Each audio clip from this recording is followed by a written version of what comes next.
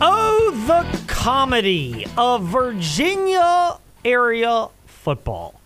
See, the comedy is the fact that right now it's pretty clear that JMU and Liberty are, I would even say, Trey, unequivocally, the two best teams in terms of their football products in the Commonwealth of Virginia. Right now, yeah. As of right now. Not the biggest brands. Let's differentiate that. Biggest brands are still Virginia Tech and Virginia. Power rank. But power ranking unequivocally. I mean, heck, we got a preview of that at the beginning of the year when we were previewing college football. And pro handicapper Paul Stone of paulstonesports.org. Very respected. He's a VSiN contributor, Vegas Stats and Information Network. He was part of Bet Bash, the event that's put on out in Las Vegas. And he said that even before the season, he had JMU as a pick'em against Virginia. And obviously that number closed at JMU favored by 6.5, while Virginia covered that, and it was kind of a pick'em type game. They've got the head-to-head advantage. Now, Virginia Tech could say they beat Liberty. Last year was last year, this year is this year, so as the saying goes, that was then, this is now. But it is true that just looking at this, I would say objectively, it's not much of a doubt. I mean, Liberty has been dominant in their 4-0 start. They've got wins at home. They've got wins on the road. They've done all the things that you would expect a team that's good at football to do. JMU, oh, by the way, after that win against Virginia, they beat both they beat both Troy and Utah State on the road. Utah State, not a great team, but yeah. But it was on the road. But still, it's the third straight road game. It's in elevation out there in Utah. And JMU took care of business. So they deserve the credit. I don't think it's overblowing it. I don't think it's oversimplifying it. If anything, it's just calling it like you see it right now. I mean, let's be real, Trey. In terms of the direction of the programs, which direction would you say you trust now more? Liberty or Virginia? JMU or Virginia Tech? And I'll put the Virginia Tech one on hold a little bit because I see signs of progress. Yeah, and Tech, again, had a depth issue. And, if you look at their captain's list, I think, one is playing right now? Yes. Off the top of my head. Yeah, they had a depth issue, and they've dealt with a lot of injuries, and I think that's hard. All right, trust to do what? I probably trust JMU the most, and that's only because this coaching staff has been there at that school. I trust Jamie Chadwell a lot. I'm a big Jamie Chadwell fan. I thought he should have got hired at Georgia Tech because he's that good of a coach. Granted, I saw someone tweet that Tim Beck should be the new OC for Virginia Tech, and I just chuckled at that because go look at Coastal this year. The offense sucks, and they have one of the best quarterbacks in the country. I'm going to throw it out there, by the way. If you want to go that route for the offensive coordinator for Virginia Tech, grab Willie Korn from Liberty. No, you know who I said? I said Ricky Ronnie when ODU was trailing. ODU gets rid of him. ODU was trailing 3-0. I was like, he's a really good OC. Well, Texas A&M Commerce, wherever that is. D2. Hey, 10-9. You know who their linebacker coach is? Who? Former Virginia Tech linebacker Jack Tyler. How about that poll? At Texas A&M Commerce? Yep, how about that poll? Trey, fist bump for that level of knowledge and research. That's the nerd out type stuff. I just follow him on Twitter. That's the only reason why I knew that. But I would put JMU 1 because, one, they essentially won, in my opinion, the hardest Group of 5 conference to win last year. Because they really had 4 elite teams in terms of Group of 5 teams. Coastal, South Alabama, Troy, and then JMU. And then you throw in App State. I think the Sun Belt is probably right now the best Group of 5 conference. It's them or the American, obviously. So they won that last year without winning it because they couldn't play in the championship game, which is a dumb rule. And then I'd put Liberty second. Then I'd put Tech third, and then I'd make a giant hole, and that's Virginia. Yeah. I mean, Virginia's clearly where you are right now in terms of a giant hole. But, I mean, I think it's reasonable. If you want to be more cynical of Virginia Tech, and we've both been outspoken, Trey, that at least we see some signs of optimism for Virginia Tech. They're not pulling in the Gideon Davidson, LCA, the Peyton Lewis, Salem running back, committed to Tennessee. Davidson, of course, the running back from LCA, committed to Clemson. Or even the Chris Cole, linebacker of Salem, who's committed to Georgia. Or the kids from Patrick Henry, went to Penn State last year. One of them, the others committed to Notre Dame. They're not grabbing those guys. But there's at least a path that they are upgrading the talent. Now, they're failing to do so in the key areas. They haven't developed the defensive line the way you would expect. They returned a lot of players from last year, and it seems like that unit's regressed considering how bad the run defense has been. And they haven't shown yet that they can take linebacker talent and utilize it. And I understand there are issues at safety for Virginia Tech, yes. But they've at least acquired decent talent. You can say, okay, they're trying to upgrade the roster talent-wise from the end of the Justin Fuente era when it was rather barren. I can buy that line of thinking. But Virginia, I mean, I just, again, struggle to see any of that right now with them. And if you want to criticize Virginia Tech and Virginia both, hey, I get it. Because what progress have these programs realistically seemingly made to the outside eye in terms of their win-loss record compared to prior years? Heck, listen to this. Brent Pry speaking with Mike Burnap of the Virginia Tech Radio Network on too many penalties and a losing effort. Yeah, too many penalties. That's something that we've been working like crazy to improve. The last couple of weeks has gotten better. I thought we reverted back a little bit tonight, and we got to take a long, hard look, and we've got to all be accountable to it and figure out ways to improve. Obviously, that was Tyler Bowen, the offensive coordinator for Virginia Tech, not Brent Pry. But here's Brent Pry. Also, speaking with Mike Byrne of the Virginia Tech Network, as you hear on your home for the Hokies, the CBS Sports Radio Lynchburg app, also a slew of much more exciting college and pro football games that we cover and carry CBS Sports Radio Lynchburg on Facebook to keep up with that. But Brent Pry speaking with Mike Burnap on the Virginia Tech postgame show on losing fundamentals when the going gets tough. You know, it's about fundamentals and technique and you know, winning your one-on-one. And I feel like we just get out of sorts, you know, when it's a tight situation. We don't resort to fundamentals and technique. We kind of, you know, we look a little bit like a backyard team, you know, and we lose all those things that are important to playing good football. Brent Pry speaking with Mike Burnap, Virginia Tech Radio Network, after yet another loss. But it's not just that. Go to the other side of the Commonwealth and the other power program, which, as Trey and I mentioned to kick off the fast lane, they are below schools like Liberty and JMU, who have performed much better and shown they can handle challenges and bits of adversity in their schedule. In part because, well, you have to earn the right to get a victory, and Virginia has not done that either. Overall, when you have 12 penalties, okay, they turn the ball over 4 times, and you don't come away with points off those turnovers like you should, then you haven't earned the right to win the game. Or Tony Elliott on this: can't beat yourself. The truth is, you know, we can't continue to lose to ourselves.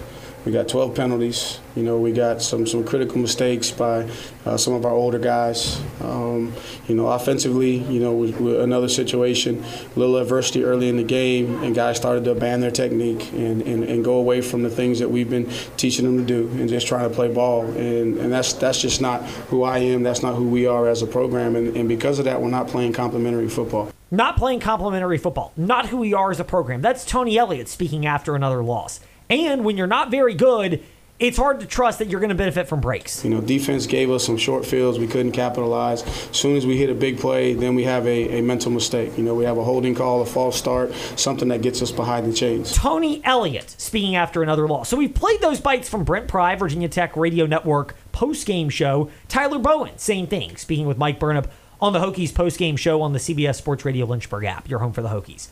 And then Tony Elliott after a loss. Now, there's a catch to all those sound bites that we played, all 5 of them. And you might have gleaned it from some of the details that were shared, the number of penalties that popped up last night, times like that. Here's the thing. You could apply that to this year, but Trey, those were the things that they were saying at the exact same time a year ago. I went back into our archives here in my elaborate, ridiculous folder system here at the Virginia Talk Radio Network. And went back in. It works. Yeah, apparently it does.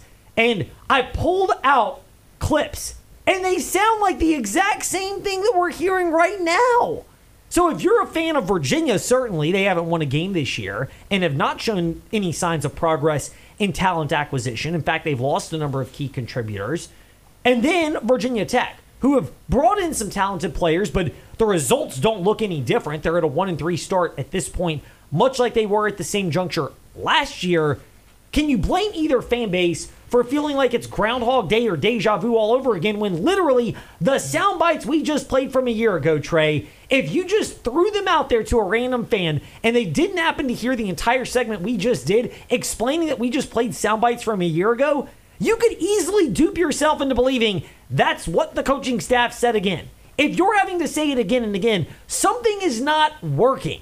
And it isn't just the players. It isn't just the coaching staff. And it is a reality that it's harder than ever before to get buy-in, to keep players engaged, to keep players from checking out mentally when the adversity starts to hit, knowing there's the transfer portal that's out there. And let's be honest, knowing that a lot of bigger programs that are well-resourced and have infinitely more dollar bills, y'all, at their disposal to spend on whatever, including player acquisition, they can scour the roster and look for players that might be able to upgrade themselves as a team. Central Cyprus to Florida State, USC. Insert your SEC school here. Not saying that would ever happen in any of those programs, but let's just play the hypothetical. I don't think USC needs a new receivers coach based off the fact that they really get a receiver. No, but I'm going Same more thing for on the Florida fact State. that no, I'm going more on the fact that if you're those programs, you can look at Central Cyprus with the defensive back from Virginia who transferred to Florida State. Oh, I'm thinking of Fontel Wines. I don't know why I'm thinking of. I mean, you got an F that's tied into Virginia. I Fontel, was thinking of a receiver coach. I was like, it makes no sense. But Trey, but you got a point. Trey, answer my question though. Those sound bites that we just played from a year ago, does it not sound like the same thing that if you're a Tech or a UVA fan, you're hearing right now, and you got to be wondering how in the world is this any different? Yeah, I agree with that. I will say this: good news, Virginia Tech, the only team that is good. Well, you only play two good teams and a decent team left. At Florida State, and then Syracuse appears to be a good team, and then at Louisville. Wake just lost to Georgia Tech. They don't look great. Boston College probably should have lost to Holy Cross. They don't look great. NC State does not have an offense. And then there's Virginia. So, Dr. Bob struggling with offense. You don't say. So, I'm just saying, I'm not saying Tech will win more than, 2 of those games. Oh, and throwing Pitt this weekend, well, their offense hasn't looked great. Jakovic keep turning the ball off, and they don't have their left tackle. So, and you know how Narduzzi wants to play. It'll be ugly anyways. Compared to Virginia, who still has to play North Carolina and Miami and Duke, which good luck with that. Yeah, well, that's a valid point. But that's comparing those two teams. But going back to your point, yeah, Tech has played one clean game this year, and it's the game they won. If Tech played clean, honestly, probably, I would say at least against Rutgers and against Marshall, and had any sort of run fit, they probably win both of those games. Because did you know Tech has had, if you go by success rate, Tech has had, I think the last 3 weeks, all losses have had a better success rate than their opponent.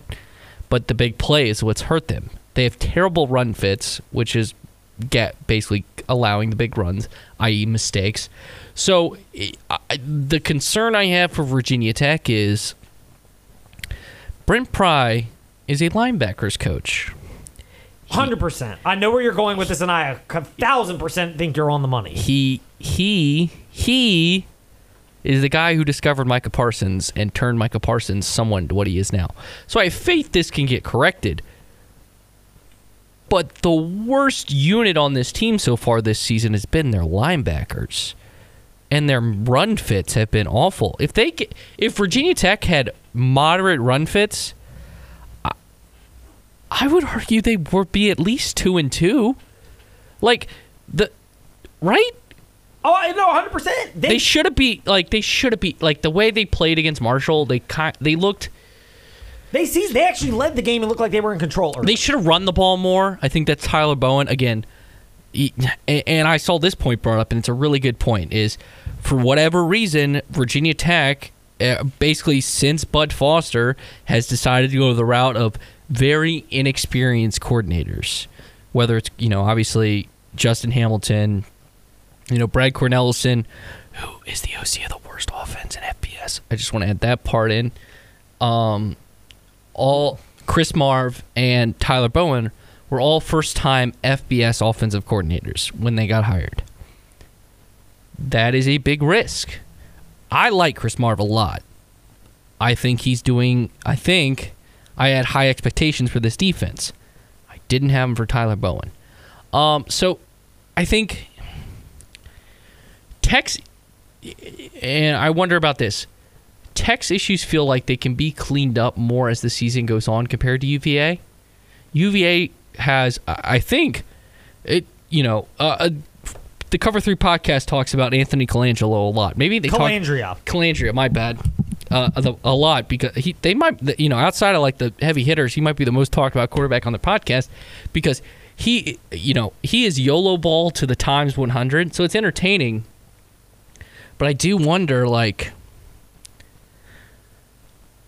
with their margin of error, like, he's the best and worst thing for UVA because they're finally having somewhat of an explosive passing game, but also their margin of error is so small that they're having a lot of turnovers. It's what lost them against NC State. So, yeah, but it's not just turnovers; it's the mistakes. Yes. I mean, we highlighted the penalty of him taking the helmet off, which it was kind of a dumb call because the helmet was coming off anyways. But you have to know those rules, and it's on the coaching staff to instill that in a team. I.e. Notre Dame. Yes. Well, I mean, yeah, Notre Dame not having 10 men on the field, the final 2 defensive plays is ridiculous. Send one out there, take the offside, what's going to cost you a half yard. I mean, that's kind of ridiculous anyway. Not to mention the fact that I'd rather have the 11 guys right and go from the 1.5 to the 0.75 yard line, and I mean the result could well be the same anyway. But your point is exactly made very well, Trey, and that is for Virginia and Virginia Tech both. It's the inexperience when it comes to coaches and the seeming inability to have anybody that's got that veteran presence to guide them through what these challenges are right now. And that's a bigger picture part, frankly, to the programs, because you need to identify these former head coaches who are not going to be head coaches again, but you can pay enough money to say, hey, come here and be kind of a consultant, if you will, for our coaching staff and for our program. Virginia Tech did that in the back half of the Justin Fuente era, but it took them a while to do that. And yes, Fuente was more experienced as a head coach. Pry and Elliott have never been that, whereas Fuente and Mendenhall have had that. But having extra voices in the room, especially for younger coaches, and letting them know, look, we want you to bring someone in that you're comfortable with, that you might know, that's got that experience, that can, if nothing else, help guide you through the day-to-day X's and O's and point out weaknesses to coach your best so that you're doing it, because it seems like there are way too many things that are falling through the cracks. And it goes back to what we mentioned last week, Trey, and that is Liberty's got a former head coach in and of himself in Jamie Chadwell. Signetti at JMU has grown into the role, but it's a smaller profile program which had a winning infrastructure in place, unlike Virginia Tech. And maybe you could say Virginia at the end of the Bronco Mendenhall era, given what, of course, when things go bad, things have now come out. And you want to go back to the inexperienced part. Think about this. The two kind of prominent offensive coaches that had Power 5 experience, or most notable, was obviously Brad Glenn, who's now left and is the OC at Cincinnati, and Joe Rudolph, who's now the OC or the offensive line coach at Notre Dame. And Trey's going to say this, understanding the talent level between Notre Dame and Virginia Tech on the offensive line is gaping. I love the third person, by the way. I know. Thank you. But because Notre Dame does have maybe the best left tackle in the country, but Notre Dame's offensive line has improved from last season. Virginia Tech has not, and the difference is Joe Rudolph. So, I think for one, it's inexperience on the coaching staff, but Virginia has experience in the coaching staff on a Power 5 level. Tech didn't. I think mistakes need to be cleaned up. Like pre-snap penalties were absurd for Virginia Tech. Absurd. Their margin of error, like the problem is, like I think the real difference with a lot of rebuilds and the reason they don't get going is when your margin of error is so small. Like you want to look on a big scale, go back to Colorado State versus Colorado. Colorado State's margin of error was so small.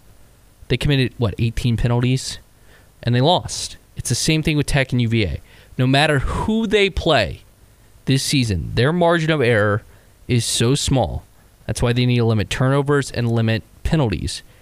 And they can win football games. Like, I think both teams could win at least one to two more games this year, because the bottom part of the ACC is not that great. And good news for both, they play a lot of those teams in the bottom part of the ACC. That's the good news. The bad news is, are they good enough to even capitalize on that? Which is a very legitimate question that we will discuss with David Cunningham of TechSideline.com. Is your Coach Prime? How you feeling about your boy Coach Prime? You know, Do you believe in that? Huh? I don't know about the rest of this season. Oh, no. Oh, I think no, he can no, still no. go to a bowl game. I think they realistically could, but there's a clear line that they just don't have the overall players in the trenches to compete with the best teams in the Pac-12. And when they go up against USC this coming weekend, I was gonna say Utah, as ugly as that win was, I don't think Colorado's necessarily equipped unless it's a mud fight type game and Colorado can make a play or two. But they've still got Oregon State and Washington State. By the way, that was a phenomenal game, even though nobody in the TV world thinks those are valuable programs. What Lee Corso said, nobody wants this bowl, but yeah. So my big takeaways from one: do you think Fox will regret? No, I don't think they'll regret putting the big noon game on this game, even though it's going to be a 9 a.m. kickoff.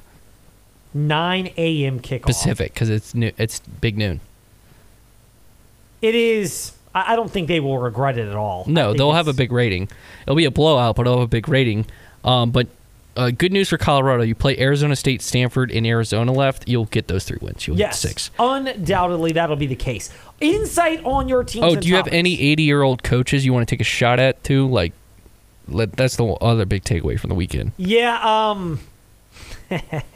I'm shocked Frank Beamer didn't catch a stray. Actually, if you see my Twitter at TreyLauVT, I retweeted Shane Beamer tweeting about what Frank Beamer did this weekend. He enjoyed himself. I saw he did down in South Carolina for their game against Mississippi State as his son Shane held on to get the victory. Yeah, I don't think there's much for that for Frank to be catching them. But there are other coaches that probably could, which is fairly easy. Anyway, that later, when we come back, more in depth on your teams and topics in covering the Commonwealth, UVA, Virginia Tech, and hey, a bright spot, Liberty University. All of that's still to come. This is the Fast Lane on the CBS Sports Radio Lynchburg app. Hit us up. Fast Lane Ed Lane, Facebook, Twitter, Instagram, and TreyLawVT on his socials as well.